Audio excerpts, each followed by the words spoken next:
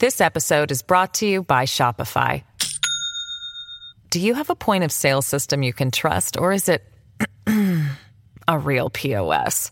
You need Shopify for retail. From accepting payments to managing inventory, Shopify POS has everything you need to sell in person. Go to shopify.com/system, all lowercase, to take your retail business to the next level today. That's shopify.com/system. Hey, race fans, Hall of Famer Darrell Waltrip here. You know it's time to drop the green flag on another edition of Leaning Right and Turning Left with Sadler and the Senator, powered by Pace-O-Matic. So, hey, pull those bells tight one more time. Here's my buddy Hermie Sadler and Senator Bill Stanley. Boogity, boogity, boogity. Let's see what they have to say, boys and girls. I'm Virginia State Senator Bill Stanley, and I'm leaning right. And I'm former NASCAR driver and Fox Sports analyst Hermie Sadler, and I'm turning left. This is another edition of Leaning Right and Turning Left with Sadler and the Senator, powered by Pace-O-Matic. And let me Good tell you, evening, Senator. Good evening, good morning. I don't know what time it is anymore, but and this is our unique first adventure. We've recorded this podcast high atop the Stanley Law Group skyscraper overlooking beautiful downtown Richmond, Virginia, the capital of the Commonwealth. We've done it actually at the Tech Shed in the middle of a small short track in North Carolina. We recorded one that will never see the light of day in a bunker. And now today we're doing something more unique than we've ever done before. We're not in the same room. You're in your empire building of Emporia of the Sadler Brothers Oil Company. I'm at the Stanley Law Group mothership. We are looking at each other through Zoom. And this is kind of unique. I think this is branching out into new ways where we can be bigger, better, and even have a better reach than we've had before. What do you think? Yeah, we're learning as we go and trying to find new ways to logistically make the show happen, get great guests, and what a great guest we have coming up on the show today.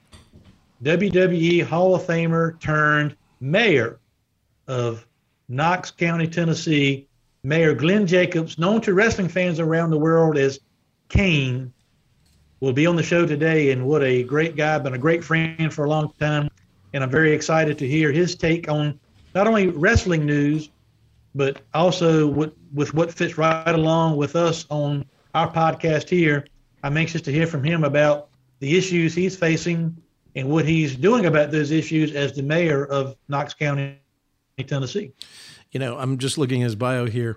With the WWE, Kane was a 3-time world champion, held the WWF Championship, ECW Championship, World Heavyweight Championship 1 time each, 12-time World Tag Team Champion.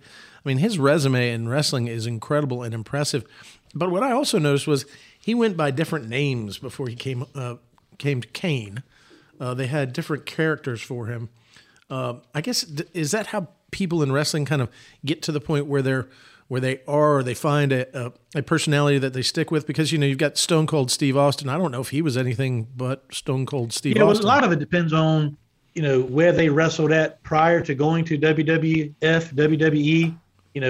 Glenn had a career, on the independent circuit and other smaller organizations before going to the WWF at the time, which he started that in the mid-1990s, 1994, 1995. And once you go to the WWF, then Vince McMahon and his people give you the name that they want you to have in their organization so they can trademark it, license it, do all of that. So not in all cases, but in most cases you see wrestlers that start on the independent circuit and wrestle in smaller regional areas. They wrestle under certain characters, different names, and then when they get to the WWE, they are given a name by the company that they will have and use throughout their career. But what a career that he had. He's mostly known and tied to his tag team wrestling days, sometimes feuding with, but kind of tied at the hip with the Undertaker, who, by the way, was just inducted into the WWE Hall of Fame at WrestleMania a couple weeks ago. And so we'll certainly be asking Kane about that, about his career, his other interests. But I'm really, this guy is just a special person, very smart. I've known him a long time. And I'm really curious to hear what he's dealing with and how he is dealing with some of the issues. Certainly, one of the key things we like to discuss here on this show is small business and the struggles of small business, especially during economic times as they are now with inflation and other struggles. And I'm curious to see how involved he is and what he's doing and how he's coping with that and trying to lead as mayor of Knox County through some of these times. It's amazing to me. You go from being a superstar professional wrestler to being a mayor of a county in Tennessee. That's quite a change in professions, but maybe dealing with the same issues in the sense of, having to be in the spotlight, having a lot of decisions being made for you, but making a lot of decisions for people. And at the same time, I think wrestling is much like politics because you hope you know how the end's going to come out, but there's always surprises along the way. So, this is going to be a great conversation with him. And also don't forget, while he was wrestling, I mean, he obviously owned and operated small businesses of his own, insurance businesses. His wife is in, small business operation as well. So he, let's not just, let's don't put him in a box as just being a professional wrestler turned mayor. He has a lot of business acumen, operating and owning his own small businesses and things of that nature. So, and I think his job record and his record as a mayor speaks for itself. He's obviously very popular in his area, and that's another thing I'd like to find out from him is, he's obviously very successful as a politician on the local level. I'd be curious to know, does he have any aspirations, political aspirations past that? So that'll be another line of questioning, Senator, that we can hit Glenn Jacobs on to see, is he satisfied with, what he's doing and, as the mayor of Knox County, or does he want to do more? And, it'd be a great question to ask him. Having been in the spotlight, having been in a profession which is naturally drawn attention to it by media, television, what would be the advice he would give somebody who might have had, might have even had a small wrestling career, but was in the public spotlight, owned small businesses, and then maybe was thinking about a foray into politics. Hypothetically, what would that advice be that he would give as the mayor of Knox to somebody who might be thinking about or should be thinking about running for the Virginia State Senate in a new Senate district? Just a hypothetical. What do you think? Yeah, hypothetically, I'm sure you're probably going to hypothetically ask him that hypothetical question. Hypothetically, yes. Because that's what you do on every podcast now, is ask that hypothetical question to whoever our guest is. I find it a very interesting topic. And anytime I can make my good friend Hermie Sadler squirm, I'm going to do it hypothetically. But before we get to all of that, do we have a sponsor yet, or are we still looking for a sponsor for the naming rights to the Stanley Law Group skyscraper that we typically record from, or the SLG Consulting motorhome that we've also broadcast from several times? Because we got to update our listeners on that. Then we've got to go to our leaning right moment, which I think you are sponsored at least on a short-term deal on that. And then we get to the turning left moment that I am not currently yet sponsored, but my people are talking to other people about finding a sponsor for my turning left moment. Well, you can see every time we publish this, these podcasts, and especially even the ones that we've gotten in the bank already, in the vault, we're getting a lot of advertisement around this podcast. We're growing. Our numbers are growing incredibly so. We're getting very popular. I was at the racetrack at South Boston. We'll talk about that in a little bit, but people I'd never met before came up and said, "Love your podcast." I'm their state senator, and they were like, "Man, I came upon your podcast with you and Hermie, and we love it." And so we're seeing a lot of growth, but we have naming rights still available in this podcast for this mobile studio, the Zoom studio that we're embarking on right now for the first time. So if anybody's interested, that's still open. But the Leaning Right sponsorship has been fully funded and sponsored by two great businesses, and we'll talk about that in a little bit. But how's your family doing? I mean, you're out there in Emporia right now. I'm looking at you through the TV screen. People can't see that, but how's business? How's everything going?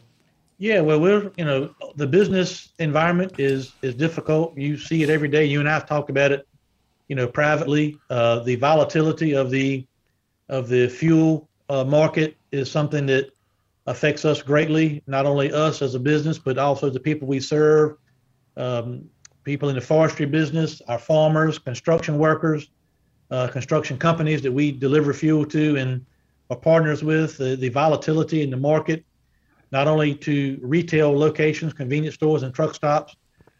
Just a really challenging time as all the unrest as it relates to Ukraine and Russia and China and all these things. I mean, it's hard to believe that they're affecting businesses and operations in small Southside Virginia town of Emporia, Virginia, but it's just a volatile time. And then you take that and you add issues with inflation, rising labor costs because of the shortage of people in the labor market, supply chain issues, other things. You have to keep an eye on your business every day, as you do too, Senator. In your business, but even more so in today's environment, because it's very, very easy to, make mistakes or make decisions that, take 1 second to make, but could take months to overcome, when you're operating, a business. And so, we're dealing with things the best we can every day. Our number one priority is taking care of all of our customers and providing the best service that we can, whether it be convenience stores, restaurants, truck stops, everything at the same time. But the family side, good. I'm, as you well know, spending a lot of time watching my youngest, Naomi, play softball for Randolph-Macon, having a great year. We went to see them play earlier this week on Tuesday. They had a couple games. They play again this weekend, so that's been great. I went yesterday, in fact, and watched Elliot's son, Wyatt, play. He's playing on the JV softball team at the high school, so I went and got a chance to go see Wyatt play yesterday, and Haley went with me, and so really enjoying being able to spend this time of year with not only my family but my brother's family. And our family, when our family travels, we travel large, and we all go. And also, when we get to the leaning right moment, after you give us an update on the General Assembly, which you guys came back in and came into special session, also want to talk a little bit about kind of where we stand with our skill game lawsuit. We haven't really talked about that a lot recently. Hadn't been a whole lot about it in the news, and we've kind of been in a holding pattern with all of that. But I think it's important that we keep our not only small business partners, up to date with that. Need to try to keep, people in the, otherwise, other operators and people as much as we can updated on that as well. I think that's very important. And first of all, you packed a lot into those statements right there. And so if I can just say, it's wonderful to watch how important family is to you, Hermie, and as it is to me as well. Going to those games, that's your priority. That's the promise you made to your daughter.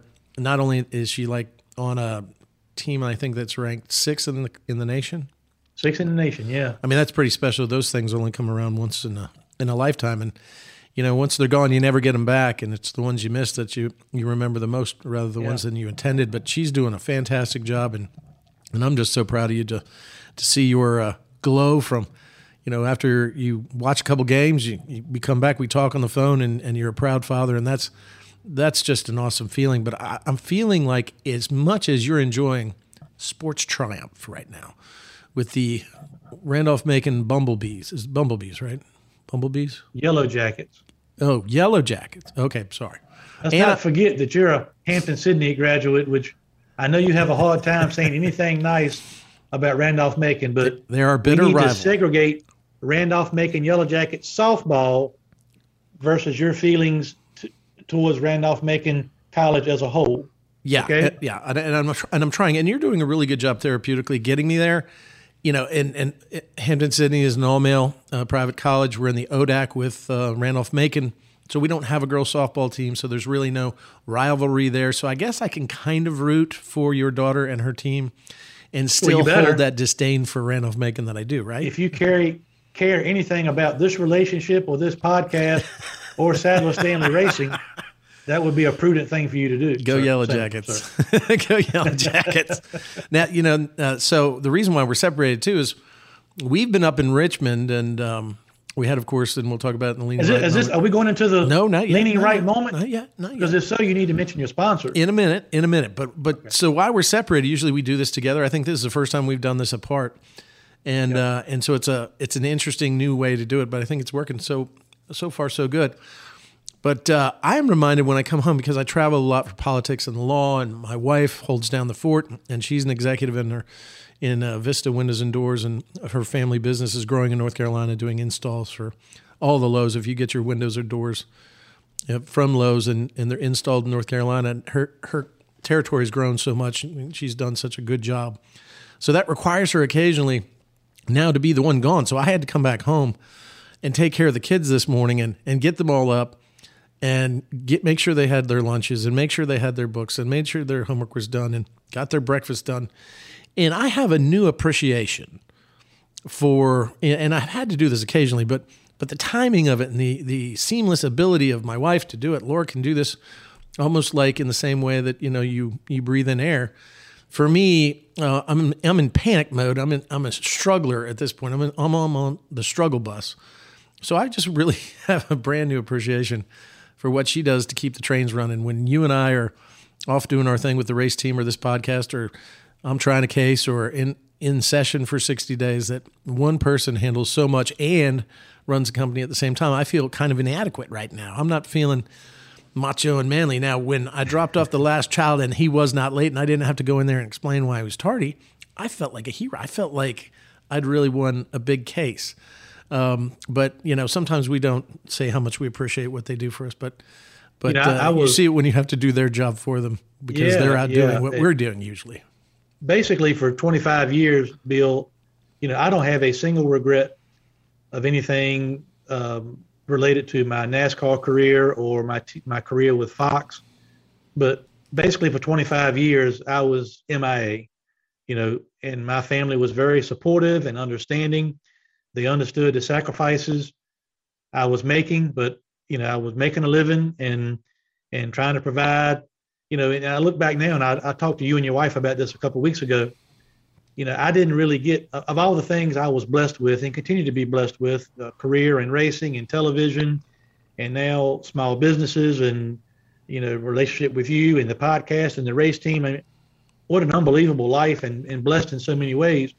But one thing that I never really got was that period of time when, after Cora was born, my first child, she went to the races, off and on with us for a year or two. And we were starting to have that, family traveling together to the races and taking the family on the road. But then when my middle child was born and ultimately was diagnosed at age of 2 with autism, that put an end to my family being able to travel with me consistently to the racetrack. So we didn't have the family unit traveling together to the racetrack every weekend as I had hoped and envisioned. Because once Haley was diagnosed and we kind of came up with a treatment plan for her, she had to go to a special school. She started off at the Faison and some other schools first, but ultimately ended up at the Faison School for Autism there in Richmond. And so my wife, Angie, had to transport her back and forth daily to school at Richmond. And then ultimately we transitioned her back into the private, but she wasn't able. Haley was not in her best interest to be traveling. She needed to be in a routine environment where she was getting help and therapies and things of that nature to try to give her a chance to be a productive member of society now. And I believe 20 years later she is. But back in those days, so my point is, being that I didn't have that family time for those years of my career and into my TV career because of the obligations we had with Haley and how it affected the rest of my family, Angie had to be responsible for that. So I traveled alone basically for the last 15 years of my career. And so when I retired from TV, and we talked about this on a previous podcast, Elliot and I both, when I retired from TV, in essence, retired from traveling, I made some commitments to my family, one of which to my daughter, Naomi, when she signed a scholarship to play softball at Randolph-Macon, that I promised her that I would be at all of her games. And I've tried my best to uphold that, for her, because she saw me struggle with the fact of, my oldest daughter cheered for 4 years for UNC, and I made some of her games, but I missed 75% of them because I was working, and I just didn't want to do that, I wouldn't call it a mistake, and Cora understood what my obligations were. But to wrap it all back around, to get to your point, I'm trying to find a better balance now with my life and the other obligations that I have, not only to our family business, but also to, mine and your business interests that we have that are very important, that we have obligations to. But I'm trying to manage all of that in a way that I can make everybody happy. And that's not always easy, but I'm doing my best. I think you're doing a great job. And I think, look, family comes first. I believe it. You believe it. And the contract that you signed basically with your daughter, I think, is a good one, because when you're watching her game, you're not by yourself. Usually you're with your wife and your family, other members like that. So it's a family occasion, just like with Sadler Stanley Racing. We got the motor coach and pack the family up in it. And, when I'm in the General Assembly, I'm gone for 2 months. I'm usually making up for the next 8 months the money that this firm did not move, make, or lost. And so I really don't get a vacation. So actually the race team is providing me with like a little weekend getaway with my family, my youngest, and all my children. I mean, it's, even though we're just there to watch and to support, but it's a great time, and it really matters. And those are times that I didn't have before and I have now. And, it's a heck of a lot of fun, but everybody needs the time to get away and to de-stress and, and take in some other things and hit the reset button as far as your daily life and your job and all that. And as I've told you several times on off the record phone calls, as soon as softball season's over, I'll be joining you guys on a regular basis on the road at the racetrack, which we do want to talk a little bit more about Sadler Stanley Racing on our turning left. I don't have the banner. I got to put a banner in my office so I can remember the damn name to the show. I wrote it down here on a piece of paper. Our turning left moment. But let's get to our leaning right moment. We want to talk about you guys were brought back in special session by the governor. But I think, first of all, you need to tee off your leaning right moment, because you, and I'm second week in a row, your segment of this show is sponsored by who?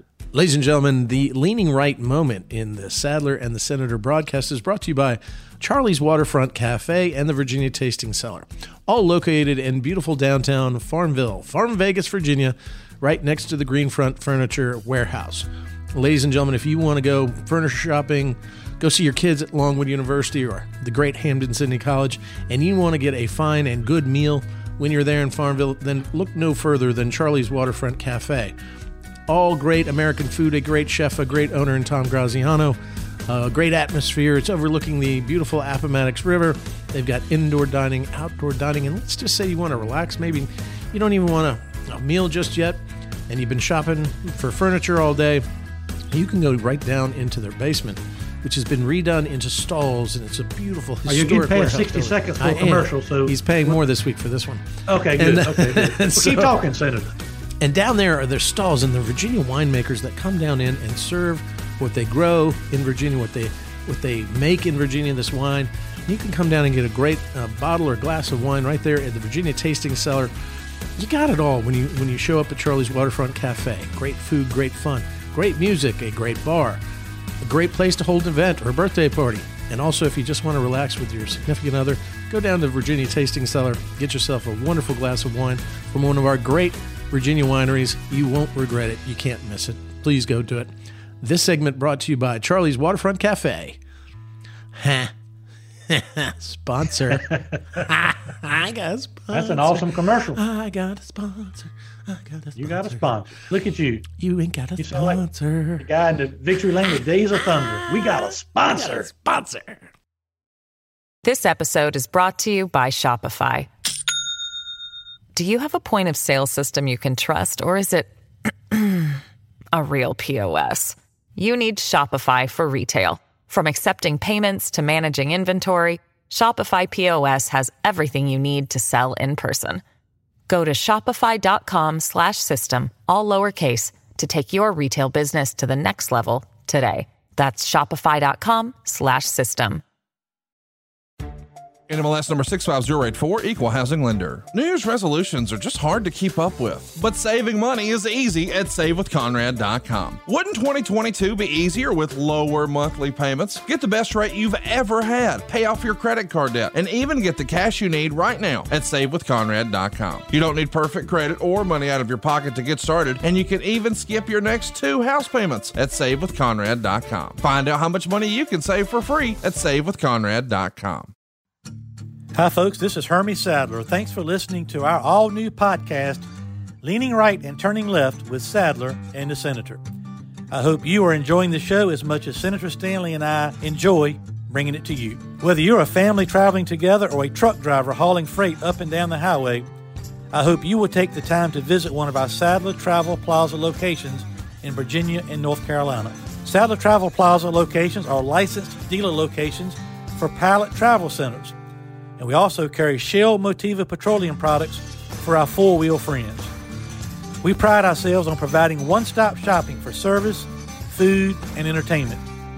Our food options include Five Guys Burgers and Fries, Quiznos, Dairy Queen, Hermie Sadler's Faux Show Bar and Grill, Victory Lane Restaurant, Hunt Brothers Pizza, Dunkin' Donuts, and much, much more. Our locations include Sadler Travel Plaza in South Hill, located off I-85 at Exit 12. The Sadler Travel Plaza of Emporia, which is conveniently located on Exit 11B off I-95, and Sadler Travel Plaza on Highway 58 in Suffolk. We also have our North Carolina location, Sadler Travel Plaza in Dunn, North Carolina. That's Exit 75 off I-95. We appreciate all of our customers. And Bill and I appreciate you listening to Leaning Right and Turning Left with Sadler and the Senator, powered by Pace-O-Matic. So you guys were called back to Richmond by Governor Youngkin by a special session to get started.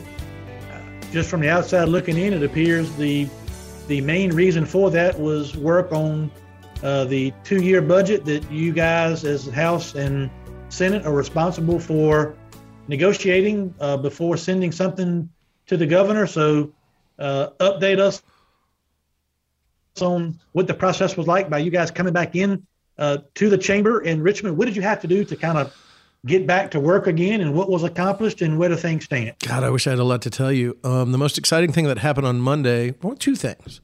One was that my dog Bills, the Beagle Bills, of the Envigo Beagles that you and I have adopted and love so very much, and the regulatory process that we've put in place, trying to make sure that those beagles are treated humanely if they're going to be bred for experimental purposes, were signed on the steps of the executive mansion by the governor. We had a huge turnout with legislators and stakeholders and about a dozen beagles. It was a really wonderful opportunity to demonstrate in the Commonwealth of Virginia that we can still, although not as much as we used to, vote for legislation unanimously across the aisle. The bills passed 40-0, which is unanimous in the Senate, 100-0 in the House, which is unanimous as well. And so that was a great opportunity to demonstrate, even with Democrat legislators and Republican legislators sitting with the Republican governor, that when we put our minds to it, when there's an important issue in the Commonwealth of Virginia, we can all come together and find a solution that we can agree on, no matter where we're from and what we're there for. We left there, went across the road into the chamber. We formed up. Usually in the Senate and the House, when we adjourn what's called sine die, it is done. We dissolved the body. That way, we're a temporary body. We're not a 24/7 like Congress is. So we have to reform if we do, because we're out for the whole year, and we'll usually reform up the next year. So the governor sent down a proclamation. We argued for a certain resolution. One of the points in that resolution that was a problem for the Democrats, at least in the Senate side was that the resolution would take up certain matters. One, the 2-year budget. Two, the 47 bills that were still in what we call conference committees, bills that had passed House and Senate but in different forms and had to be reconciled. Judges, and then the last thing was any bills handed down by the governor during special session. The Democrats didn't want to do it, and they fought it for a while. They backed off, but the argument was simply this.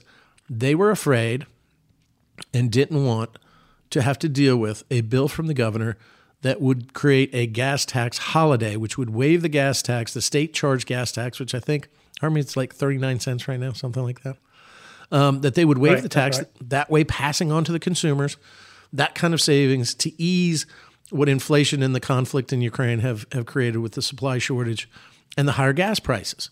We Republicans think that's the way we should do things. I mean, we shouldn't be taking money from our constituents, from the citizens of Virginia when they're going through hard times. And that 39 cents, that amount of money per gallon adds up, puts money back into the pocketbooks and the wallets of fathers and mothers, and puts food on the table in the Commonwealth. It's a significant savings. You'd think it's a no-brainer. There are 17 other states doing it. And the Democrats in the Senate say, nah, because it might take away some money from their roads and Hampton Roads in Northern Virginia. They want to build another hot lane on I-66 or 495 where they can charge outrageous tolls anyway. They're worried that would take away money from infrastructure, and particularly when most of that money goes to the roads. Do you think, let's be honest, do you think most of it is really a concern about taking money away from something and giving it to the people, or is it more about them not wanting the governor to be able to stand on TV and say, I delivered this for you people? I think it's both. And that's a great question. I think it's really both. I think, when it comes down to it, they've set out that kind of a little bit of sour grapes. I mean, that they weren't going to help with Youngkin's day one agenda. They've kind of stalled some of his appointments, rejected some of his appointments out hand on the parole board, which I think kind of, as we talked about earlier in an earlier podcast, hurt them. Rejected his appointment for EPA because the gentleman dared work for Donald Trump. And so we're seeing that kind of bleed through to other policy decisions where let's say if it was Terry McAuliffe that had beaten Glenn Youngkin, Terry McAuliffe sends down this bill for a gas tax relief for the citizens of the Commonwealth during this time, a 3-month, 90-day to 120-day gas tax relief bill. I bet you they'd be dancing around it. It'd be on their brochures. They'd be touting it in their weekly addresses that they send to their constituents. So I don't think it's the policy in that regard, and that's why I think you're right there, Herm. That's really good senatorial thinking. You should, that would make you a great senator someday. But I think it's got to be a part of it. I think offered by a Democrat, we're talking about a different thing. We've got a Democrat state like Maryland with a Republican governor, but Democrat-controlled legislature passed that legislation with a gas tax holiday very easily. Joe Biden's administration is considering a gas tax holiday from the federal taxes they're paid at the rack. It really seems to be, at least partially, Youngkin is the governor and it's his idea. We're not going to give him another win. But I think, too, they worry about that money being taken away from Northern Virginia and Hampton Roads, where they have a lot of consolidated political power. And certainly a lot of that money doesn't go to Emporia or Franklin County to the degree that it does in Northern Virginia. So I think they feel that loss as well. And so, we have seen in different states where gas tax relief from the state government has really made a difference in the price at the pump. Right now, what are you selling gas for around there per gallon? In town, in the $3.89 range. Okay, so we're talking about maybe $3.50. I mean that can be a significant savings. Sure, I mean it's huge, and that's the thing I think people forget is Democrats, and I guess to a certain degree Republicans too, have ways or sales pitches to people that they think are going to vote for them or they want to vote for them. But you can say what you want to about the people that Republicans think they're helping or Democrats think they're helping, but the challenges we're facing is hurting everybody. Right. Everybody has to put gas in their car, go to the grocery store, energy cost. I mean, everything nobody's, exempt from that. And it's just a shame that people are having, people having to make decisions about really what's important and what to spend their money on. And the Democrats have made so much about minimum wage. We're going $11, $12, $13. We're going to get to $15 as soon as we can. And all of those gains to this point have been completely wiped out because of the issues of inflation. That's not even, so it's a net loss still for middle to lower income families, even with the raise in wages that we've been forced to do, even if we don't even know if somebody is an honest employee, somebody that's going to show up, can they be trained, all these things. So wages are up, but inflation is outpacing that. So it's a net loss, and it's a really frustrating concept that a lot of people just truly don't understand how they're being negatively impacted by some of these policies. Well, and a lot of people are looking at the gas stations right now, including yours, or gas station operators, small operators that we have right out here outside my door at the office here at the mothership of Stanley Law Group. And they think you're just making money hand over fist, that you guys are manipulating the market price, that your margins have to be high. But that's really not the case, is it? No. We have to pay whatever the rack charges us every day. There's no negotiating for us. We have to pay what the rack, and the rack is affected by the market and the volatility and a lot of other things. And when we put the gas in the ground at one of our retail sites, whether it be a convenience store or a truck stop, then regardless of what we paid for it, we have to price competitively based on what other people in our area are priced at. And those things are affected. So many people price so many different ways. You have smaller rural market convenience stores that may have not bought a tank or load of gas and 2 or 3 price in there, some of them based on what's in the ground. And that could be 50 cents higher or 50 cents cheaper than gas that we're buying every day. And some people keep their margin down at the pump just to get people inside, to try to sell more inside stuff. But we average at our, right now at our rural area convenience stores, we're averaging less than 15 cents a gallon margin at the pump. And that's a lot of gallons just to make a little bit of money. I mean, you got to pump a lot of fuel. Most places have between 800 and $1.2 million tied up just in petroleum equipment, pumps, tanks, otherwise. And we've got tractor trailers and drivers and insurance and other freight costs and all that, and included with all that too. So, and look, here's another big one that nobody ever thinks about: credit card fees.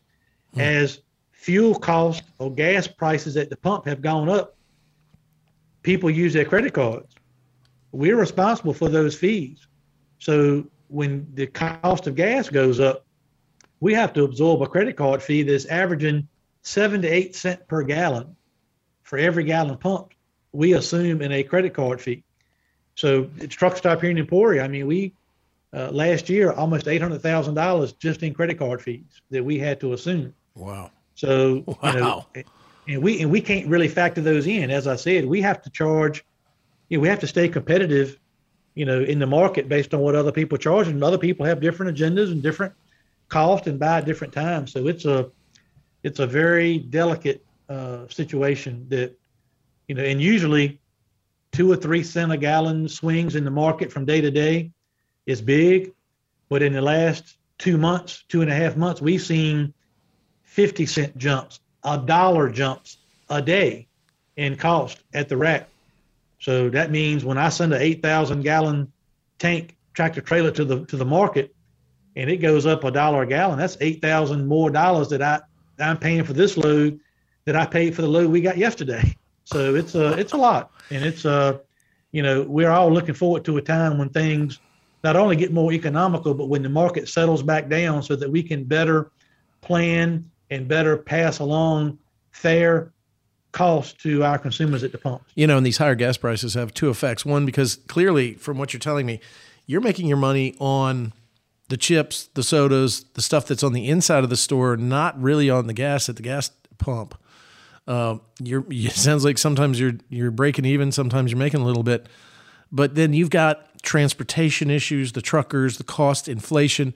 the prices are going up. And quite frankly, I'm seeing, and somewhat even at the racetracks that we go to, people are traveling less because it really is making a difference. You're trying to conserve fuel, which then takes money out of other businesses that they might otherwise travel to, or other events that they might go to. And so that's what really makes skill games even more important to keep with these convenience stores. You call them C-stores, truck stops, restaurants, bars, because that's the difference maker between, let's say, not even the gas, but the higher price of doing business with what you sell, whether it's chips or food at a restaurant or even alcohol prices at a bar. Those things are going up, plus your employment costs are going up. The revenue is still the same. The margins start shrinking between cost and profit. And how you make the difference up is quite frankly, from what I'm seeing for these small businesses, has been these legal skill games, these 6,000 to 10,000 that are out in the marketplace right now pursuant to our injunctive order. That's the difference maker, just as it was in the pandemic. I mean, would you agree with me on that? I think that's probably the difference between staying open and being closed. Yeah, I mean, our cost of goods at convenience stores through the roof, labor cost through the roof. We also, in the restaurant industry, we don't have skill games at our restaurants, but a lot of people do across the Commonwealth. And food cost of beef, steaks, chicken, everything is just and so to try to prevent from having to, and we've had 3 price increases in our restaurants already this year because costs continue to go up. But one of the ways that we've been able to not really pass along all the costs to consumers is some of the revenue that we do generate from these, as you said, legal skill games that we and other small business owners and operators across the Commonwealth are getting to operate under our temporary injunction that we earned back in early December. So let's go right into that. As part of we talked about you guys in special session working on a budget. We don't have a budget yet. My 2 questions: when do you think we'll have a budget, and how does this dead zone time or this period while we're waiting for a budget to be negotiated, how does it affect our court case? Because right now, as we sit here today, we're scheduled to go back to court on May 18th as we search to try to get a permanent injunction for businesses to be able to operate these games, continue to operate them legally as they should. Well, I'm not a prognosticator. I don't read minds, but if I had to look at it with a $3 billion difference, even though there's been promising things said by both sides on trying to work together and find a budget, I don't see us getting a budget together, say, until June. I even had a former chairman of Senate Finance, who I'm very good friends with, and he was in the Senate a long time and I love him to death. Walter Stoschi and I were having a conversation, and he predicted about June. And so as it affects our lawsuit, the potential is that someone may try to write into that budget. You can sometimes legislate through the budget, write laws that have a 2-year effect, some kind of regulatory scheme or ban of skill games, which may be, and I would think is, unconstitutional, just a variation of what we're dealing with in our court case in the court declaring Senate Bill 971, the amendments to the gambling statutes of Virginia, unconstitutional. So we may have to fight 2 battles, and that is a new battle. So, we may go to, there's 2 options. We're either going to go to court, we're going to win, 971 is declared unconstitutional, but meantime, they put in something in the budget. Now we've got to start over again. We've got a brand new lawsuit we've got to go after and fight and fight on those grounds. Or maybe we move it off a little bit and try to take it all up at once. That way we're not wasting the court's time. That leaves a little, something up in the air. If we come out in March with a budget as we were supposed to when we adjourned sine die, then we'd know where we stood, and definitely there would be not this unknown that's out there right now. There's this unknown that's out there of what they're going to do in the budget, or if they're going to do anything with the budget that may affect skill games and small businesses, might have more government overreach coming at us that we need to fight in the court of law in order to protect you and small businesses. So there's a lot that is the unknown still. The only good thing is we have to have a budget by July 1st. Our localities need to know how much money they're going to have for the next 2 years for their schools, for their public safety, and some of their priorities, and that affects them. So, at least we have a hard stop. We have a chain link fence with barbed wire called July 1st that will get us a budget. But how long it will take between now, here in April, until July is anyone's guess, and probably only known by the people that are the conferees that are picked by the chairman of each money committee to serve to hammer out the differences. And then don't forget about that either, Hermie. They can hammer out a budget. We vote on it. If we reject it, we start over. If we pass it in both chambers, it goes to the governor. The governor can then amend it, and then it comes back to us to either accept or reject his amendments. So there is still many more miles to travel. A lot of moving parts and pieces. You are exactly right. And so it's going to be something that we're going to have to watch and be very careful of. But ultimately, our goal is to fight government overreach. Our job is to fight for small business, and we're ready to do that. In fact, I was saying earlier, the two good things happened today on Monday. One was getting my Beagle bill signed, and the second was seeing you in the afternoon in the bunker as we started to strategize how we were going to put that case together and all the contingencies that might exist. And so I thought we had a very good meeting, and we'll be ready. But we have to make sure that we're doing it the right way, and we need the time to do that. The good news is the court to this point in our lawsuit has, by the decisions the court has made, we feel strongly that we are right and that SB 971 is unconstitutional. That was, in my mind, verified by the Supreme Court of Virginia. So regardless of what they try to throw at us, we've got a court and the Supreme Court that have basically ruled on this issue as it relates to SB 971 and how it's applied to our games of skill. We feel like we've got a good foundation to stand on. Well, and don't forget, though, the people that may be wanting to urge our legislators to put something into the budget at this point in time aren't concerned citizens, aren't constituents. It's the big business part of gambling that sees little small businesses engaging in the marketplace in a very limited way through skill games as the enemy, which is kind of foolish to me. It's as if a big, giant 7'5" guy looks down and sees the 5'4" guy and says, that guy is a risk, and I need to take him out. Just based on size alone, they dwarf all of our small businesses. And quite frankly, the skill games that are in these small businesses don't threaten the casinos or anything else, Rosie's, those kind of things. In fact, I think they can enhance this emerging industry and bring much needed tax revenues to our localities and our state.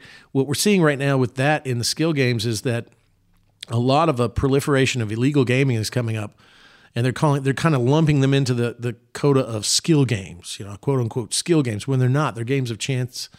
They're not even close to what a skill game really is, and they're popping up because the law has been vague. 971 made it worse after the skills game ban went in effect on July 1st.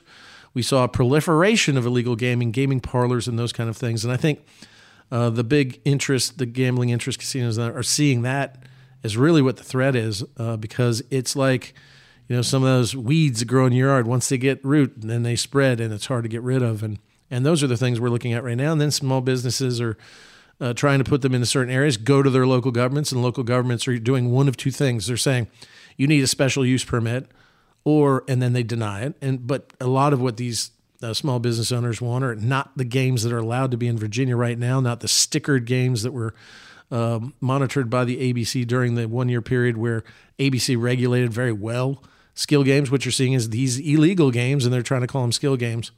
And then the other thing that local governments are looking at is trying to say, well, if you have a skill game, then we're going to classify your business as an adult entertainment center, which I don't think flies, especially a gas station is not an adult entertainment center. It's kind of exactly the opposite. If you've listened to our earlier podcasts, in 971, they said, well, you're illegal unless you're a family entertainment center.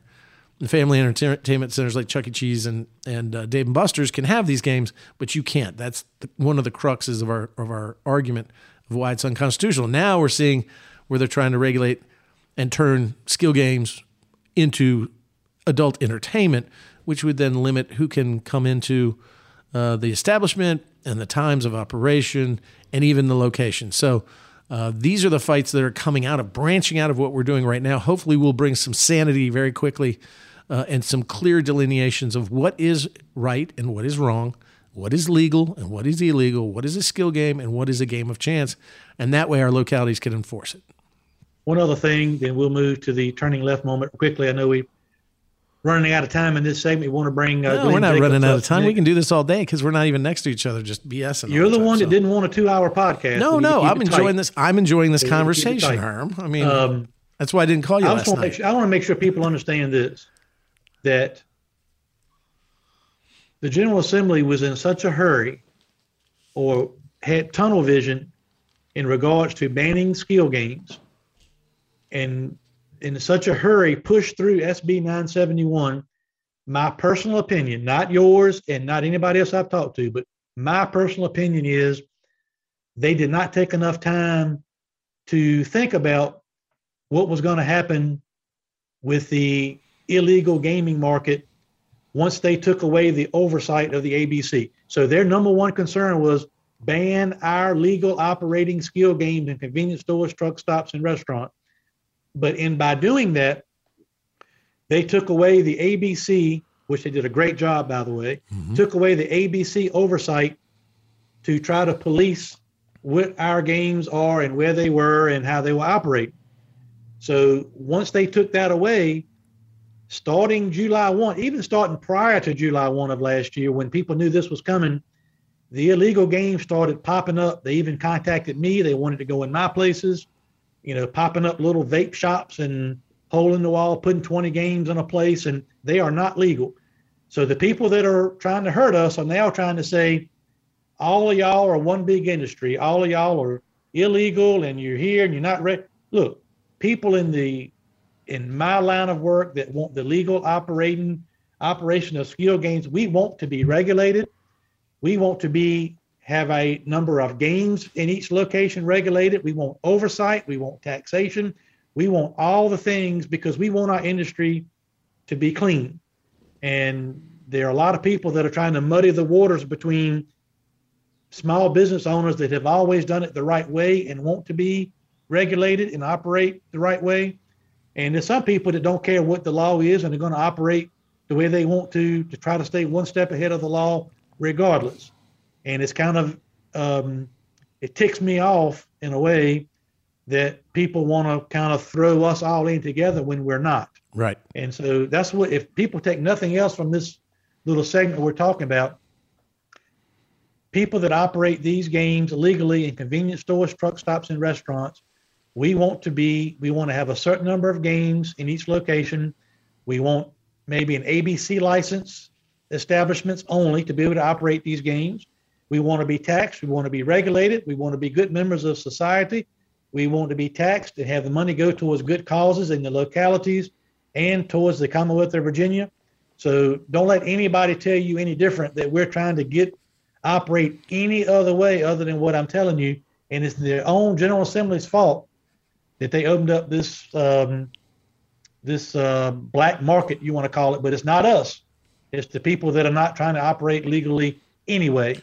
And so we all need to unite, us, casinos, Rosie's, everybody. We need to unite together to go after these illegal games once we can get the issue of 971 resolved. Totally agree with you. All right, let's talk about something else. Hold on, but let's close by saying this. With regulation, then you can actively and quickly get rid of illegal gaming, because the simple regulatory process that the ABC put in place when we, the General Assembly, rushed it on them was a brilliant and simple way of determining what is right and what is not right. And so hopefully we'll get back to that. And actually, ABC, the chief deputy officer of ABC, testified at our hearing in December that they had no issues with the oversight and regulation of that industry and thought they did a great job, as did we. Yep. And we really continue to miss that oversight and regulation that they will provide. Let's hope we get back to that way, because it's going to help small business, and we're still in that period of time where small business needs to be helped,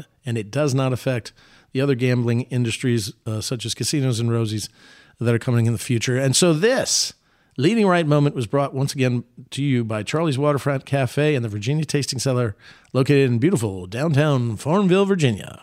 Now we're going to be turning left with Hermie Sadler. Now it's time for the unsponsored turning left moment.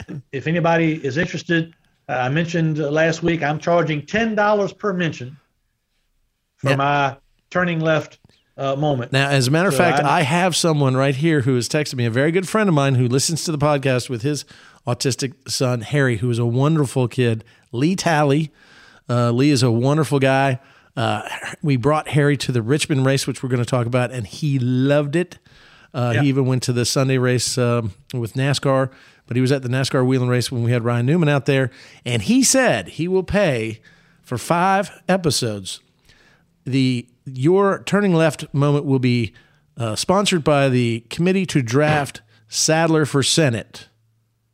Now, what? Yes, sponsored by the Committee to Draft Sadler for Virginia Senate. How do you like that? Sounds good. You'd have to read it too. So I would have liked to have been prepped on that before being on the air. Why would I do that?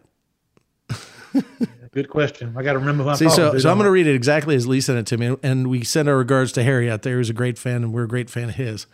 I'll sponsor for $60 4 episodes for Turning Left Moments under the coalition to draft Hermie Sadler to run for state senate. $60. $60 for 4 episodes. I mean, that's more than the 10 you're offering. Yeah, he's over-sponsoring the segment. I smell a winner. He's over-sponsoring the segment. I smell a winner. I think all you got to do is check the box. Check the box, Hermie. Let's get to the turning left moment of the week. Big weekend of racing. Almost brought to you by the coalition to draft Hermie Sadler for Senate.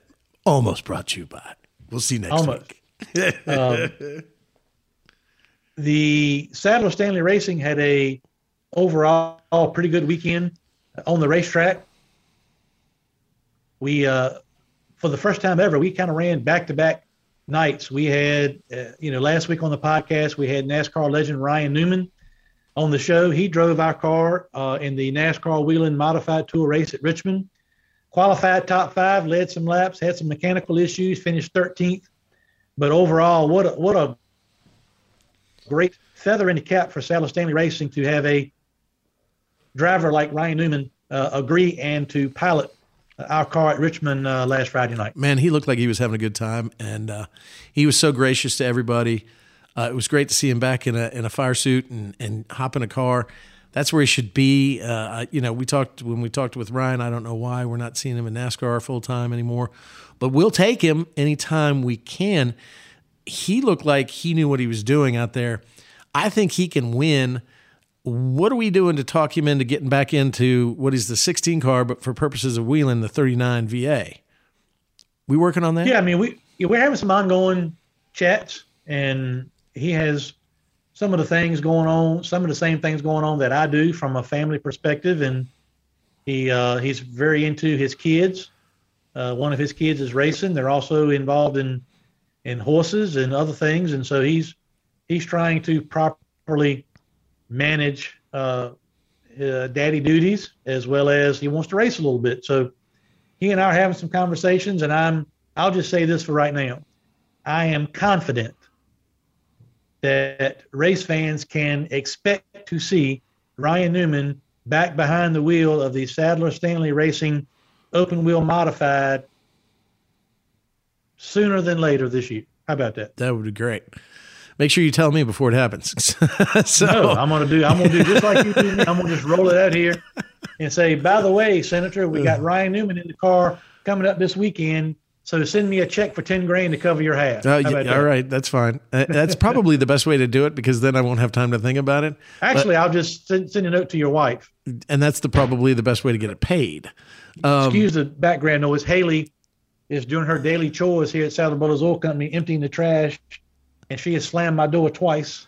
Tell her I said hello, please. Well, I've got Chad. Chad's over here looking at me, so I've been chatted a couple times. I didn't tell you. Chad's up to his old antics at the same time. But no, the 39 was a great, that's his old number. It looked great out there. It ran well. Stefanelli's team, and we even had Jonathan Brown in the box. Cut the segment off? Is that what he's trying to do? No. He just kind of has, these weird looks, and then you're like, what? And then he doesn't say anything. And then he did that to Newman. How'd that work out for him last week? Exactly. See, I'm just, unlike Newman, where Newman went, what?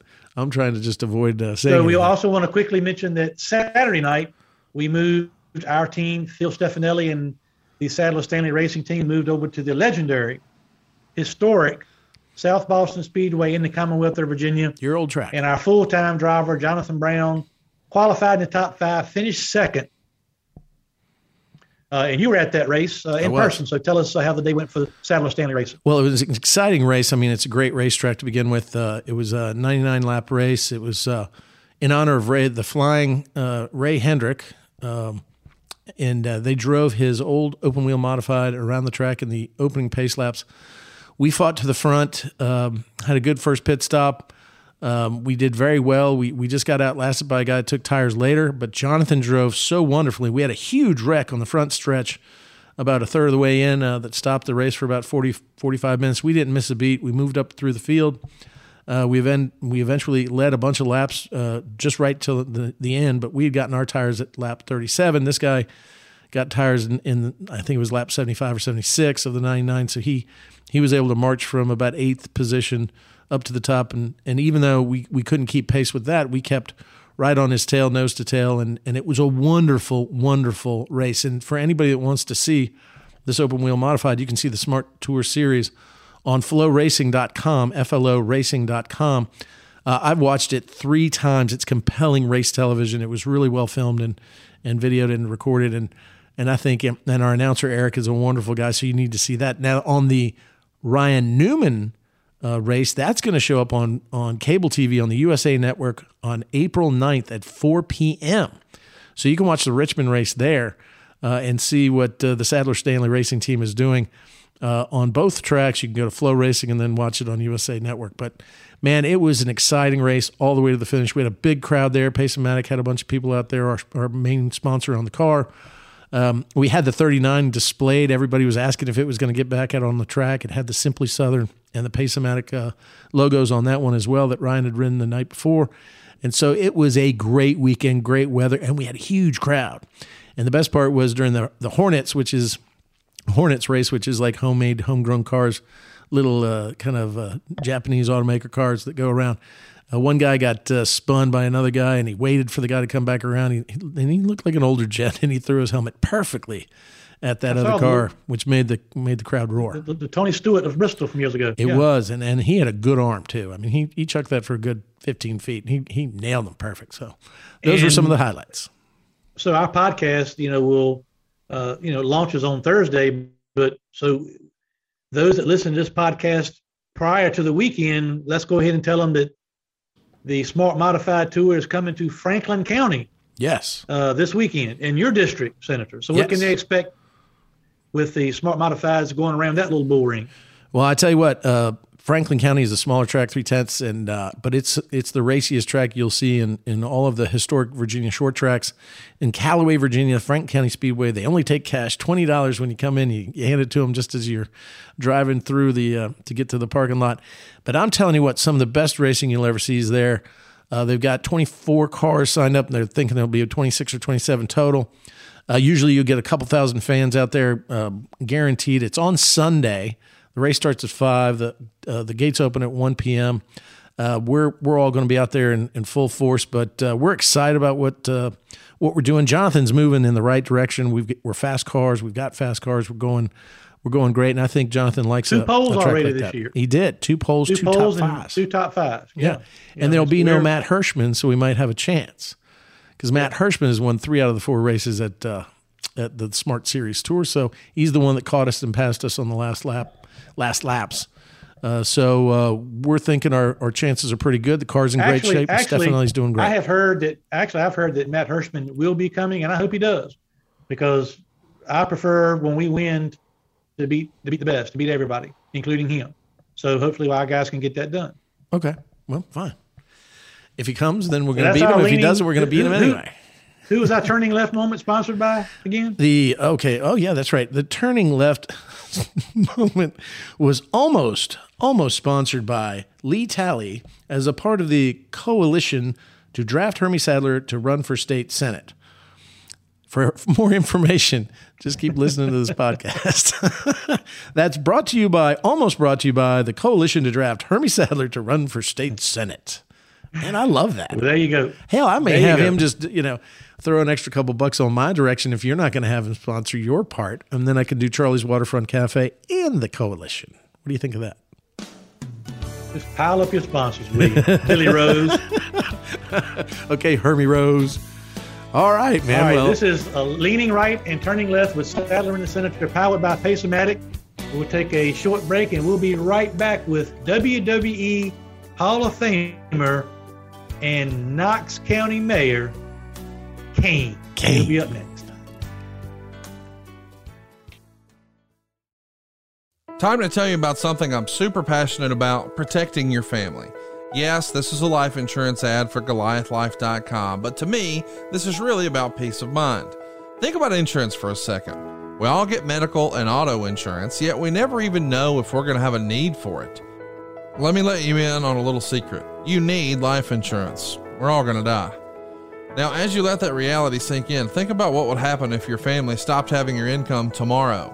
If you don't have a plan for that, you need to visit GoliathLife.com. And I mean right now. And just personally, I've lost 2 friends in their 40s this past year and a half, and I don't even want to think about what their families would be going through had they not had life insurance. If you don't have it, get it. Protect your family. And I suggest you go to GoliathLife.com because they've made the process of getting affordable life insurance super easy. Goliath Life streamlines the life insurance process by allowing you to get quotes for more than 20 carriers within minutes. And you'll pick your terms and payments to fit your budget. You pick your price, you start the online application immediately, and even schedule the medical exam to come to you. And I've done it. They sent someone to my office. I skipped the phone calls, the paperwork, and the crazy invasive conversations. Goliath Life makes buying life insurance simple. There's no hidden fees, no upsells, no hassle, hell, not even a phone call. Goliath Life is life insurance in your hands on your time. Get multiple quick quotes right now from the comfort of your own home and begin your application in a few easy clicks right now at GoliathLife.com.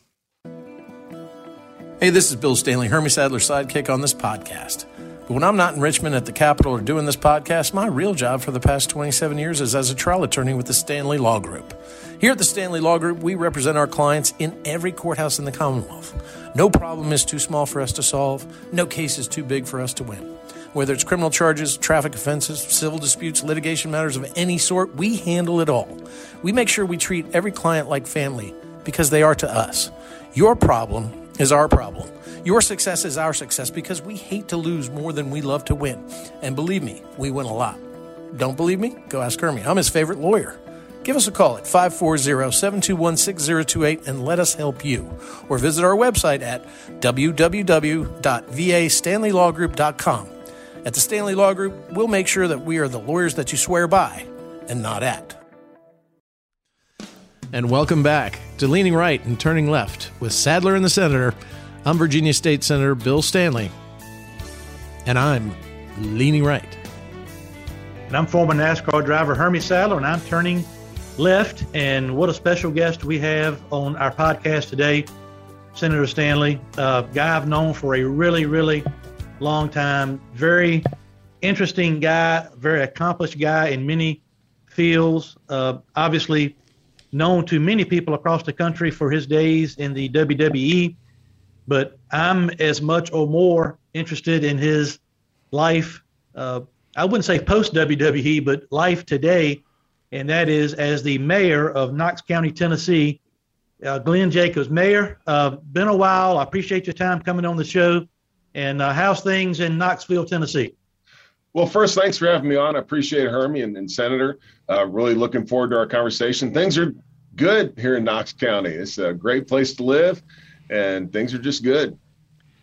Why politics? I know we want to talk wrestling too, but as long as I've known you, you and I never really talked about politics and your ambitions and those kind of things. But did you always have an interest in politics, or did that form later in life?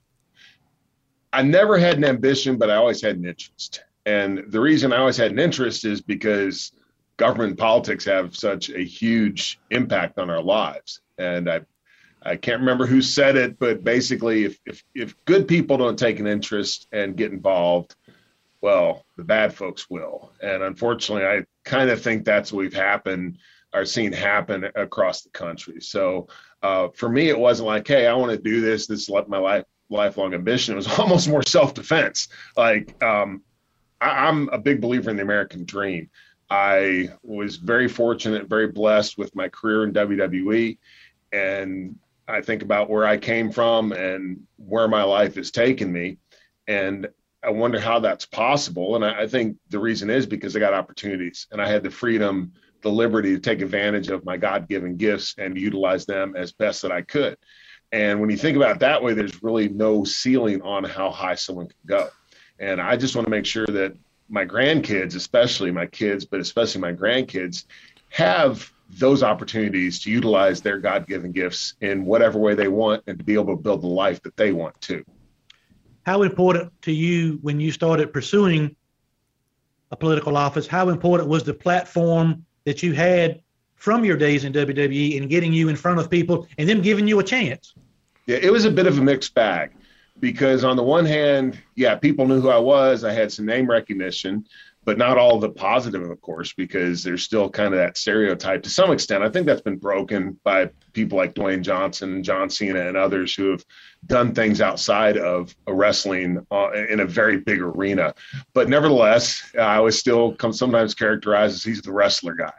So I was able to get my foot in the door because I was a novelty, but then I actually had to show people that I knew what I was talking about.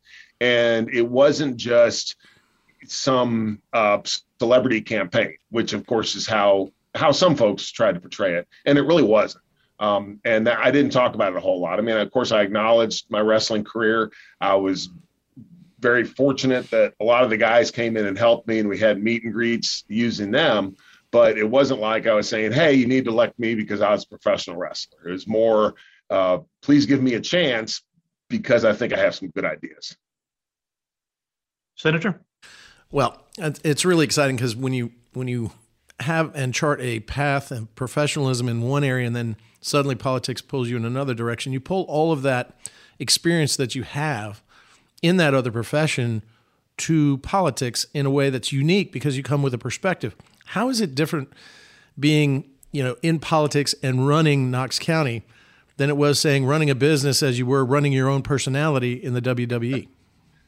Well, this, Senator, government is just a lot more cumbersome. It's slow. Now, there are reasons for that. A lot of it is because we want transparency as much as possible. We want to make sure that everybody has a voice, but that does make it slow. Like in your personal business, I'm the dictator. I mean, I get to decide what to do, and we do it. A little bit different here in Knox County and really everywhere else. And again, I didn't understand that when I came in. When we're coming from the private sector, we all complain about how slow government is. And of course, there are things that are unintentional that need to be overcome. But at the same time, it's just going to naturally be slower a little bit than the private sector because of things like transparency. And because, I can't just do something on my own. I have to go to county commission in most cases, and they have to okay it and vice versa. So that's the biggest difference, is it really is a lot more collaborative than what I was doing before. Ultimately, whether it was in wrestling where Vince McMahon would have the final say, or in my own business, you had someone who, this is it, this is the way we're going to do things. And it's a lot different when you're dealing with a governmental entity. Now, Mayor, go ahead, Senator. Well, so in Virginia, of course, I got into politics on the volunteer level. I became a chairman of a local unit. I was very active in helping others get elected. I was actually helpful in getting the person who had my seat previously become a congressman. And then they turned on me and said, now you've got to run. And it wasn't in my plan. I was enjoying being a country lawyer, just doing my own thing and having a good time living here at Smith Mountain Lake. And it was a real, life changer in terms of what you had to think about, what you were willing to commit in order to make that transition. And it had to be pretty big for you. You had been a voice of politics, libertarian politics.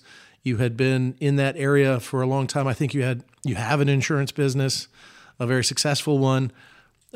First, do you have to give up, if you're the mayor of Knox, do you have to give up your insurance business, or can you still be a businessman with your wife and do the politics as well? Sure. We actually sold the insurance business, but my wife does real estate now, and I really don't have a whole lot to do with that. I could have kept on if I'd wanted to do that, but just practically it wouldn't have been possible. And of course, we see that, and I'm sure you're in the same situation where other folks have to take a bigger role in your company, in your private business, because you just don't have the time to devote to it anymore. And then, of course, there are some some legal and ethical issues as far as, we couldn't do business with the county. I'm prohibited from doing that like it should be. So, stuff like that would make it a little more difficult, put an additional barrier in the way. I was fortunate, I think, because since I was in the public eye already, I think it's very uncomfortable for a lot of people when they get into politics and all of a sudden their name's in the paper and people are saying stuff about them. I was used to that. So that didn't bother me. Now, it still bothers my wife, Crystal. She's very protective of me. And I'd sometimes have to tell her, don't worry about it, because it's the same as in wrestling. To some extent, people are reacting to a persona. Okay, I'm a Republican. They don't like me because I'm a Republican. They've never actually talked to me. They don't know who Glenn Jacobs is. They just don't like the mayor of Knox County because he may not see things like they do. And those are just things that for the person that's never been in the public arena before, it's really hard not to take that personally and not to say, it's not even having a thick skin. It's just realizing, they're not talking about you. They're talking about the position. And you have to be able to deal with those sort of things. Yeah, and I had the same thing with my wife. When I got into politics, Laura she was reading the comments underneath if there was a news article or something that would appear. Right. And these keyboard cowboys would write, Senator Stanley's a yammering, pernicious asshat. And she would get very upset. I don't think I've ever been called that, actually. That's pretty good. I actually wrote the guy back and said, that was really unique. I've been called a lot of things, but not a yammering, pernicious asshat. And I was an English major. I had to go look up the word pernicious. And the guy actually sent me a note back, said, really? Is this really Bill Stanley? And I'm like, yeah, no, that was unique. But to her, politics can, like an ink stain on your shirt, spread and take over a lot of your life and a lot of your time. Even when you go into, say, the supermarket and you're going to just get a gallon of milk, someone can corner you there for about 20 minutes and you need to talk and listen to them. How has politics changed your life? Being on the road, being famous, having autographs is one thing, but how has it changed your life in terms of everyday life, not the decisions you make right there at the mayor's desk, but your life in general? Well, that is one thing you point out. Yeah, every place I go now, people will talk to me about the wrestling thing and still do, want a picture, an autograph. But then people sometimes bring up issues. And a lot of times, of course, they just want someone to hear them. And there are things that we really can't do because whether it's not under my purview because it might be a state issue, it might even be a federal issue or whatever, but you still have to give them the respect of listening to their opinion. In some cases saying, hey, I can't help you, but this is what you might want to do. Overall, I don't think my life changed that much, really, other than, now I feel an additional layer of responsibility that I didn't have before. Before, it was always my responsibility was to my family.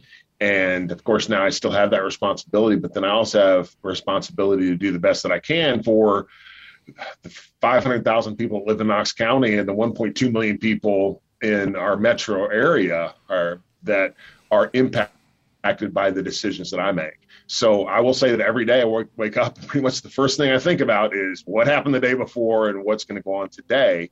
And that dominates my thoughts much more than, hey, I had a really good match last night with so-and-so and what are we going to do tonight? Where am I going to eat and all that sort of stuff. Yeah, well, and we always say in politics at the state level, at the state Senate, I get a lot of times back in the years, people would come up to me and say, you better be up there giving Obama hell. And I'd be like, we're kind of close, but not quite. Or, take on Nancy Pelosi for me. I'm like, I never really see her. But you're at what we say at the political level, the heat is always the hottest, nearest to the flame. You're at the local level. I imagine being the top, administrator, executive for the county, this has got to be a 10 to 12 hour a day job for you. It's got to be a full-time job, probably at part-time pay. What are the issues right there at the level in Knox County that mean the most to your constituents, to the people that you serve, and the things that you're constantly trying to make better in your county? Sure. it's interesting that you point out, I like the saying that the heat is hottest, closest to the flame. A couple of years ago, Senator Tom Cotton was in town for an event, and we were standing in the back of the room and gets talking, and it was pretty cool because he's like 6'6". So for once, I wasn't the only freakishly tall politician in the room, which was neat. But he looks at me, he says, "Man, why did you want to do local government? That's really hard." And I'm going, "You're a U.S. senator, man. You're saying my job is hard." So they're all different, but I do think that local government is especially challenging. And it drives me nuts when people always talk about higher office, right? Because I'm like, no, local, state, and federal, they're all very important. And I understand what you're saying, but they all are very important. I would argue that actually the local and state probably more important than the federal level. But that's my own opinion. Yeah, they are long days, but they're enjoyable because I get to do a lot of things. I get to meet a lot of people. I have my finger of the pulse on our community, much more so than other folks are able to. The big issue is probably the same really around the country. Right now, you're dealing with inflation. We're putting together our budget, trying to figure out how we can keep up with the salaries in the private sector and other places so that we can retain the talent that we have at the county. Our house prices are exploding here. I mean, they're just going through the roof. We're kind of a victim of our own success. We are a very desirable place to live. So we're seeing people flock here from other areas, much more liberal areas like California, New York, and they're coming with a lot of money and just driving our housing prices up. Meanwhile, the developers, the builders are having supply chain issues, so they can't build nearly fast enough to keep up, which is a double whammy. And then you have the things that we deal with just all the time. As you all know, the opioid and drug epidemic issue is huge in Appalachia, and it's very big here. I would say that now that the pandemic seems to be tapering off, that's actually the biggest public health issue we face by far, and one of the biggest issues, as well as I think that the country has made a wrong choice for many years in education, with just every kid goes to college no matter what, and you take on a lot of student debt and then you try to get a job. Well, how about we actually prepare kids for the workforce by saying, hey, these are the things that you're good at and you might want to pursue, and providing opportunities and for them to explore the different pathways through the trades and those sort of things.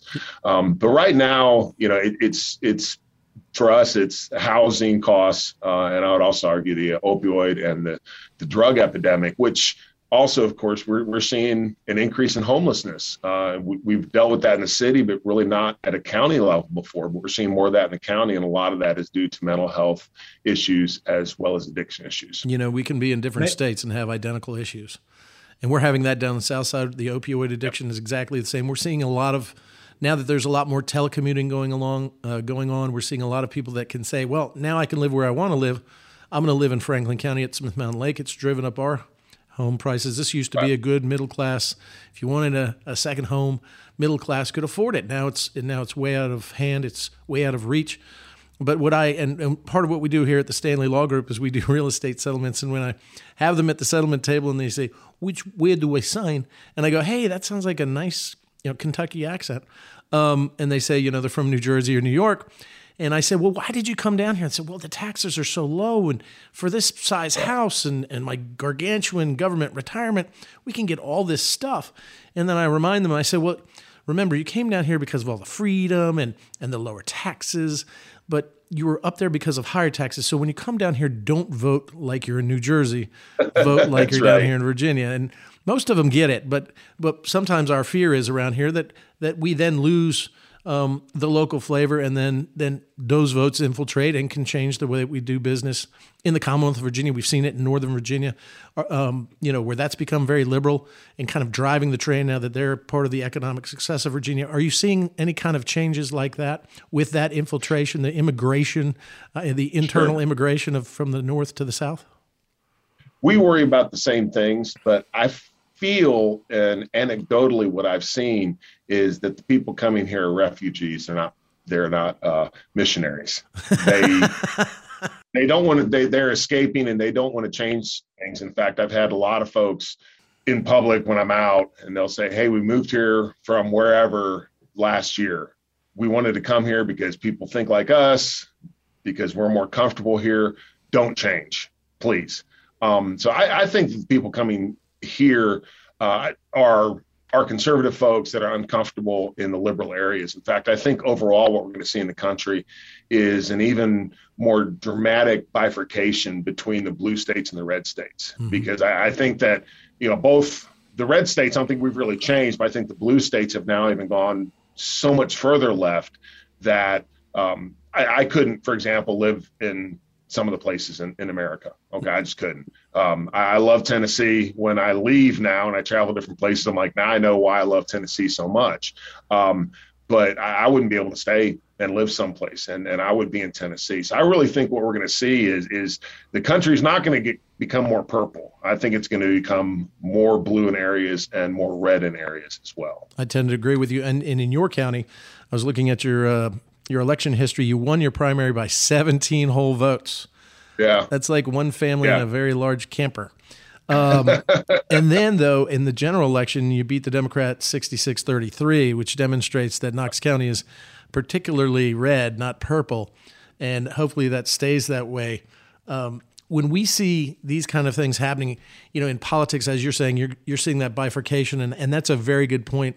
What I'm seeing is a real backlash on this woke culture, the pushing of someone's personal agenda over the rights of another to have a different opinion, tolerance being only if you agree with me. Talk to us a little bit about, where we're losing, I think, freedoms and liberties start at the judgmental level of one to another in the way that we choose to believe or the faiths that we have. That's becoming almost the division of politics that makes polarization in politics ever more stark and noticeable. How do we get back together where we may disagree on how to accomplish something, but we all used to have the same goals? The Tip O'Neill, Ronald Reagan type of relationships, we see less of. How do we get back to that, especially whether it's at the local level or you believe at the state or federal level? That's a very difficult question. I don't know that a lot of folks on the left really do have the same goals that, say, you or I would have, right? It's pretty clear that they want the woke culture. They want social democracy or democratic socialism, whatever you want to call it. I want freedom and I want America, and those are not compatible. My thing is, hey, I don't care what you believe. I don't care how you want to live your life. Don't force it on other people.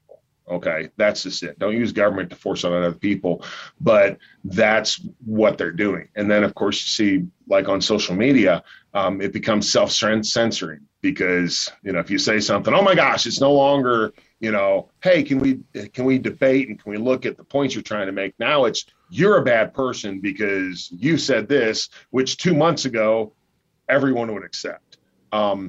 So I don't know the answer to that question, and I wish I did. I think economically, some things are going to be solved for us because I think we're going to go through a very difficult economic time, and some stuff is going to get shaken out. That's an extremely painful way to do it, but nevertheless, I think that's kind of what's going to happen. And I wish, I wish we could work more with people on the left, and it's not monolithic either. There are some good people on the left, who are more of your kind of old school Democrats and old school liberals, which is completely different from what we're seeing from the neoliberals and the woke crowd. So I wish I had a better answer for that, but unfortunately I don't. It just seems to be the situation that we're in right now. When you get a better answer, can you write it down and send it to me? I will. Try to hear and if you come up with one, let me know too. Yeah, I'll send one to you. Yeah. And by the way, Herbie, this is the greatest mayor in the United States. I just want to make sure that's very clear. Mayor, I don't know if you knew this or not. Senator Stanley and I have been friends for a long time, but what really brought us together, we own a race team now together, and we're doing this podcast together. A lot of that was born because we decided, the casinos, big casino interests from out of state are starting to infiltrate into Virginia, which is fine.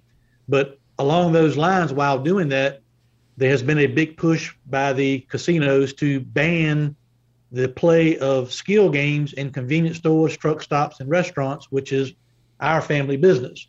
I decided, along with the help of Senator Stanley, to fight that. Not necessarily gains or not gains, but the thought of government overreaching into small business and picking winners and losers. And so, so we filed a lawsuit last June against Ralph Northam, Attorney General Mark Herring, and the Department of ABC because they had the control authority to stand up for that. And we got games turned back on in these convenience stores through a temporary injunction. We go back to court, scheduled May 18th. And I ask all that because during this process, Senator Stanley and I have been successful in court so far against government.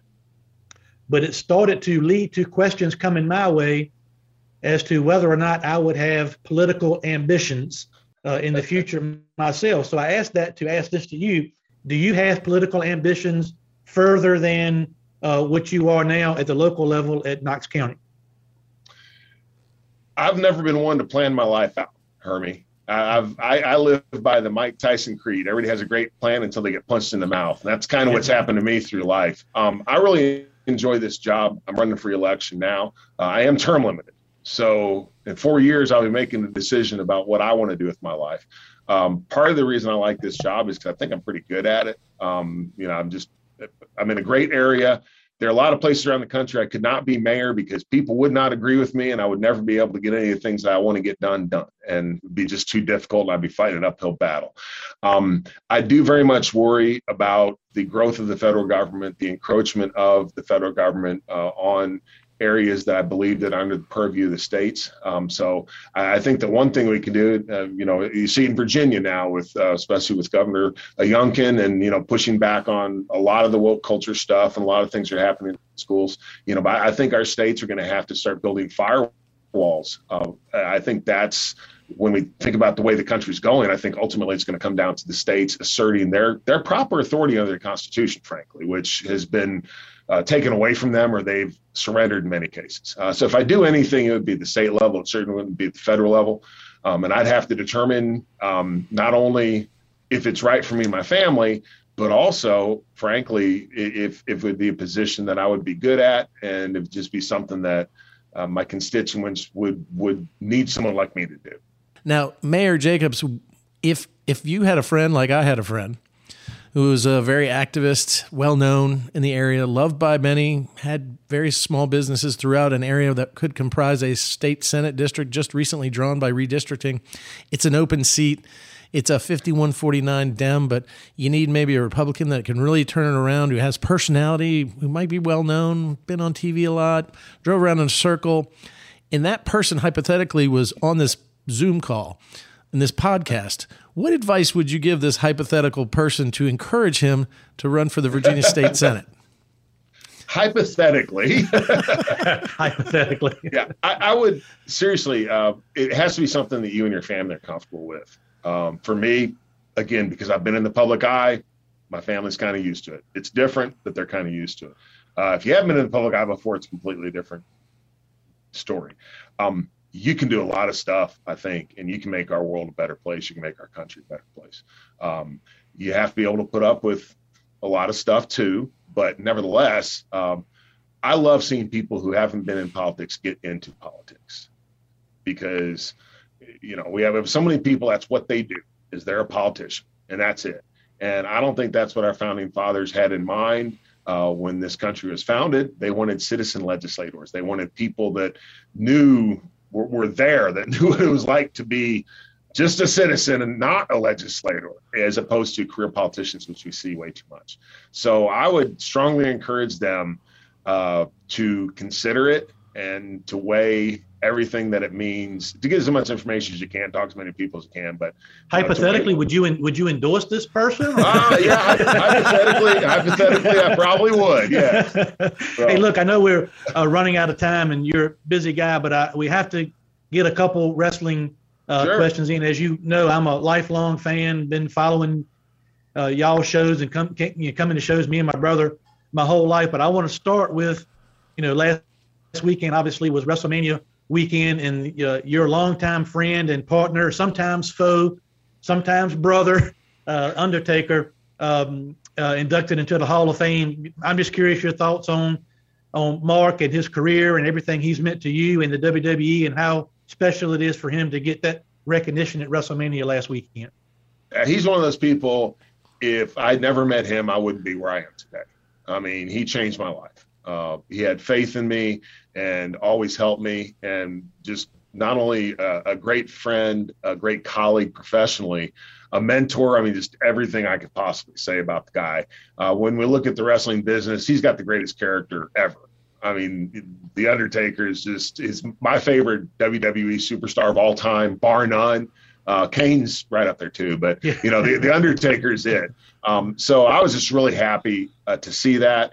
It's one of those things too. It's like, y'all knew, everybody knew. I mean, he's a level up from the Hall of Fame, right? Mm-hmm. I mean, he's up there with like Andre the Giant as kind of a mythological figure. So I was just extremely happy to see it. And I'll tell you, man, his acceptance speech was extraordinary. He did a wonderful job. And I told him afterwards, it's like, if this whole get tired of this whole WWE legend thing, man, I could always use a great speechwriter. So give me a shout. Give me a shout if you're looking for a job at some point.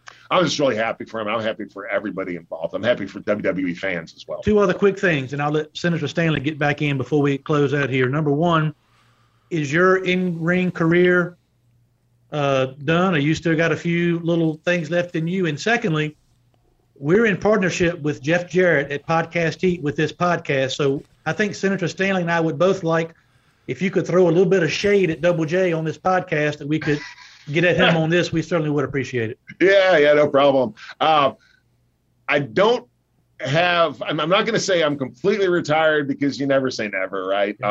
But I can say that Are you saying Vince can be very persuasive at times? It's still fun to get out there.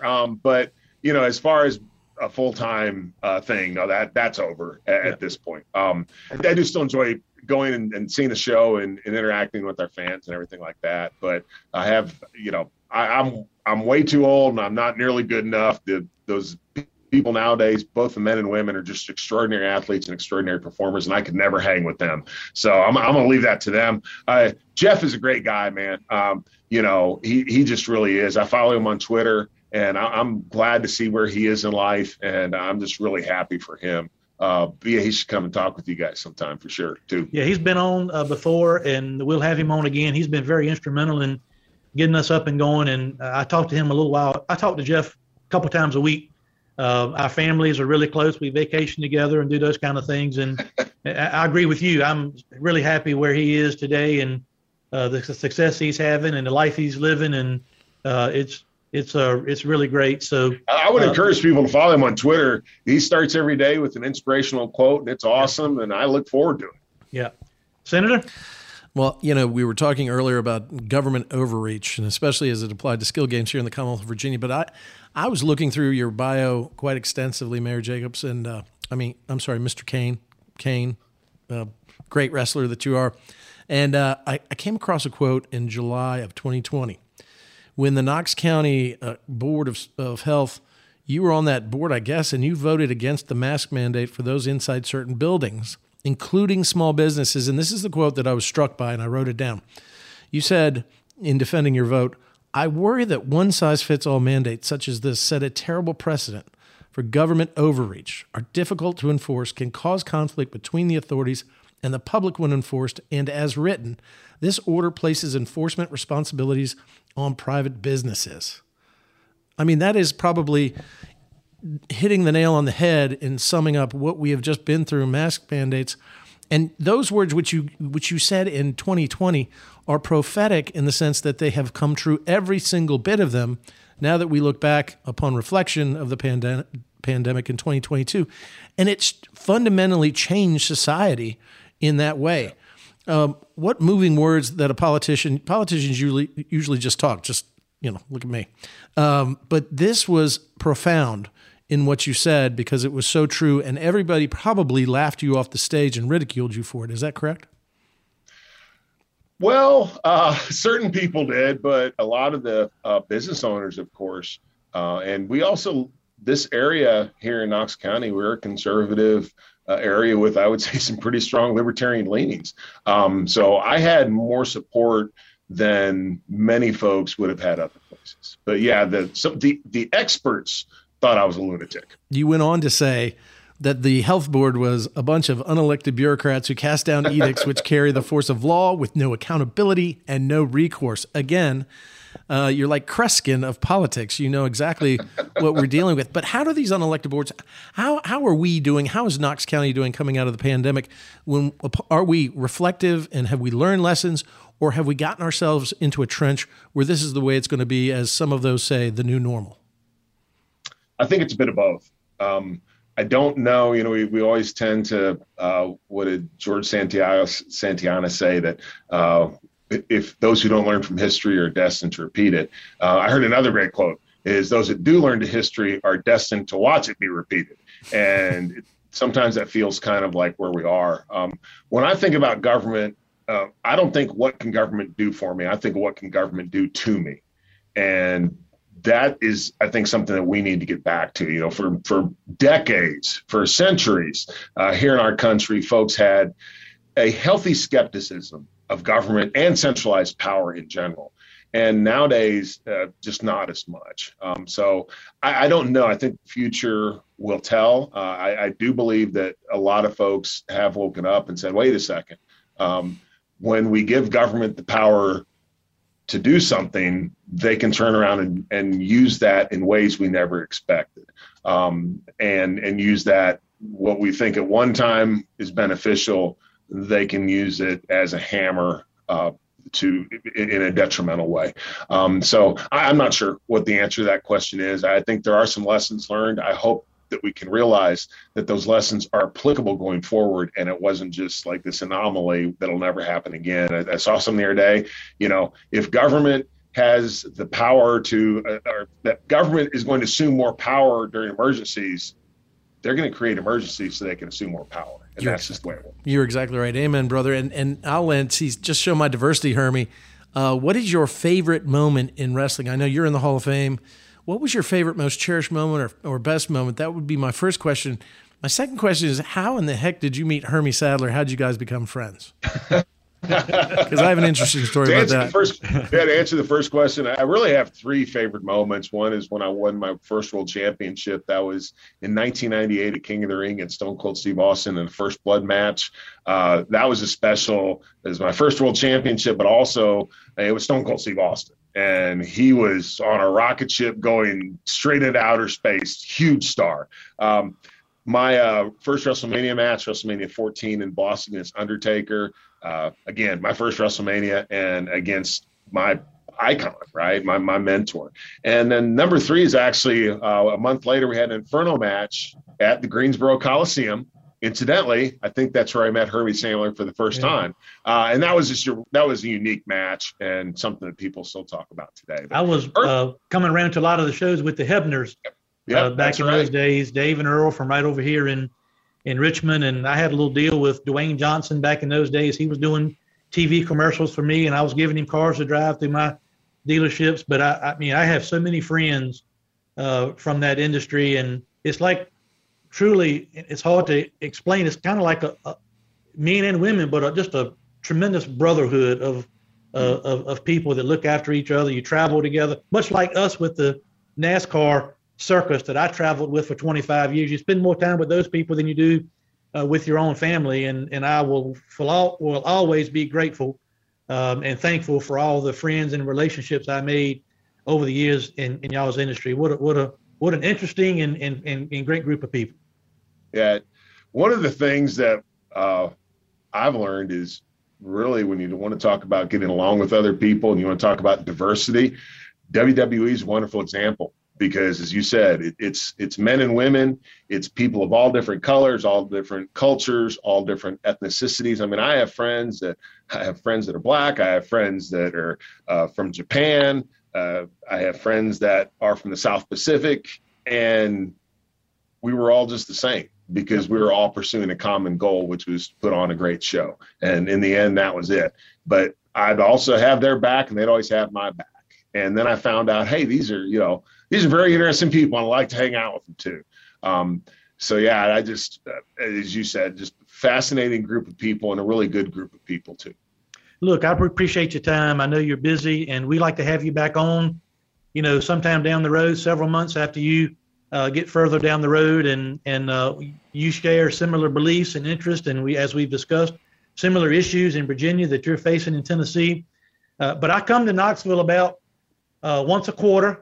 At all of my truck stops, we have a dealer licensing agreement with Pilot Flying J. So I come to see Mr. Haslam about once every 2 or 3 months. So next time that I'm out that way, with your permission, I'd like to rope you in and maybe have a lunch with all three of us and sit down and chat. But I do love coming to Knoxville and have a lot of good friends out there as well. But Glenn, thank you so much for your time, and we wish you the best of luck in your career moving forward. And we appreciate what you're doing, because I think Senator Stanley would agree and concur. You all making a difference. Absolutely. Well, thank you.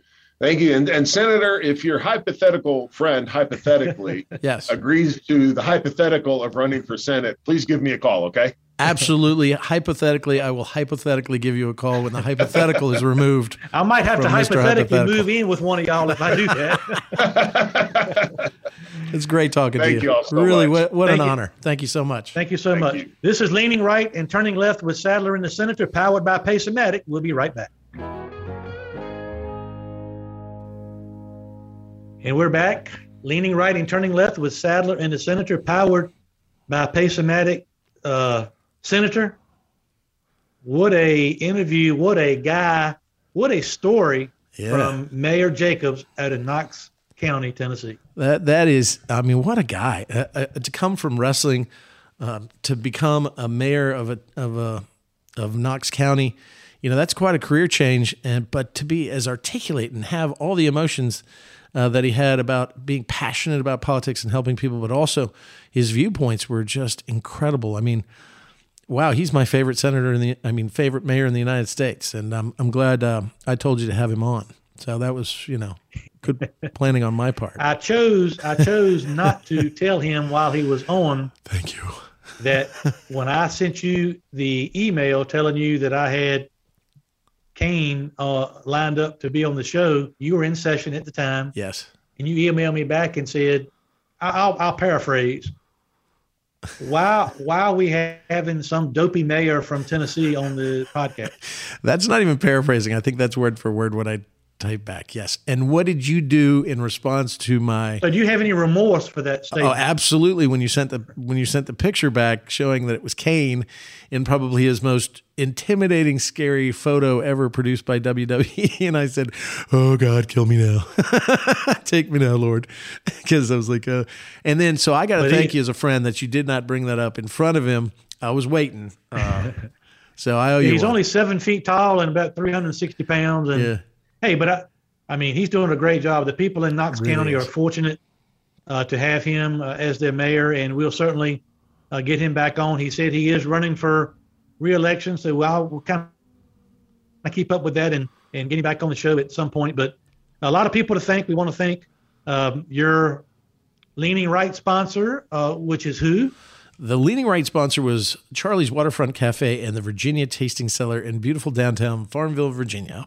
And who was the Turning Left sponsor? It's almost who?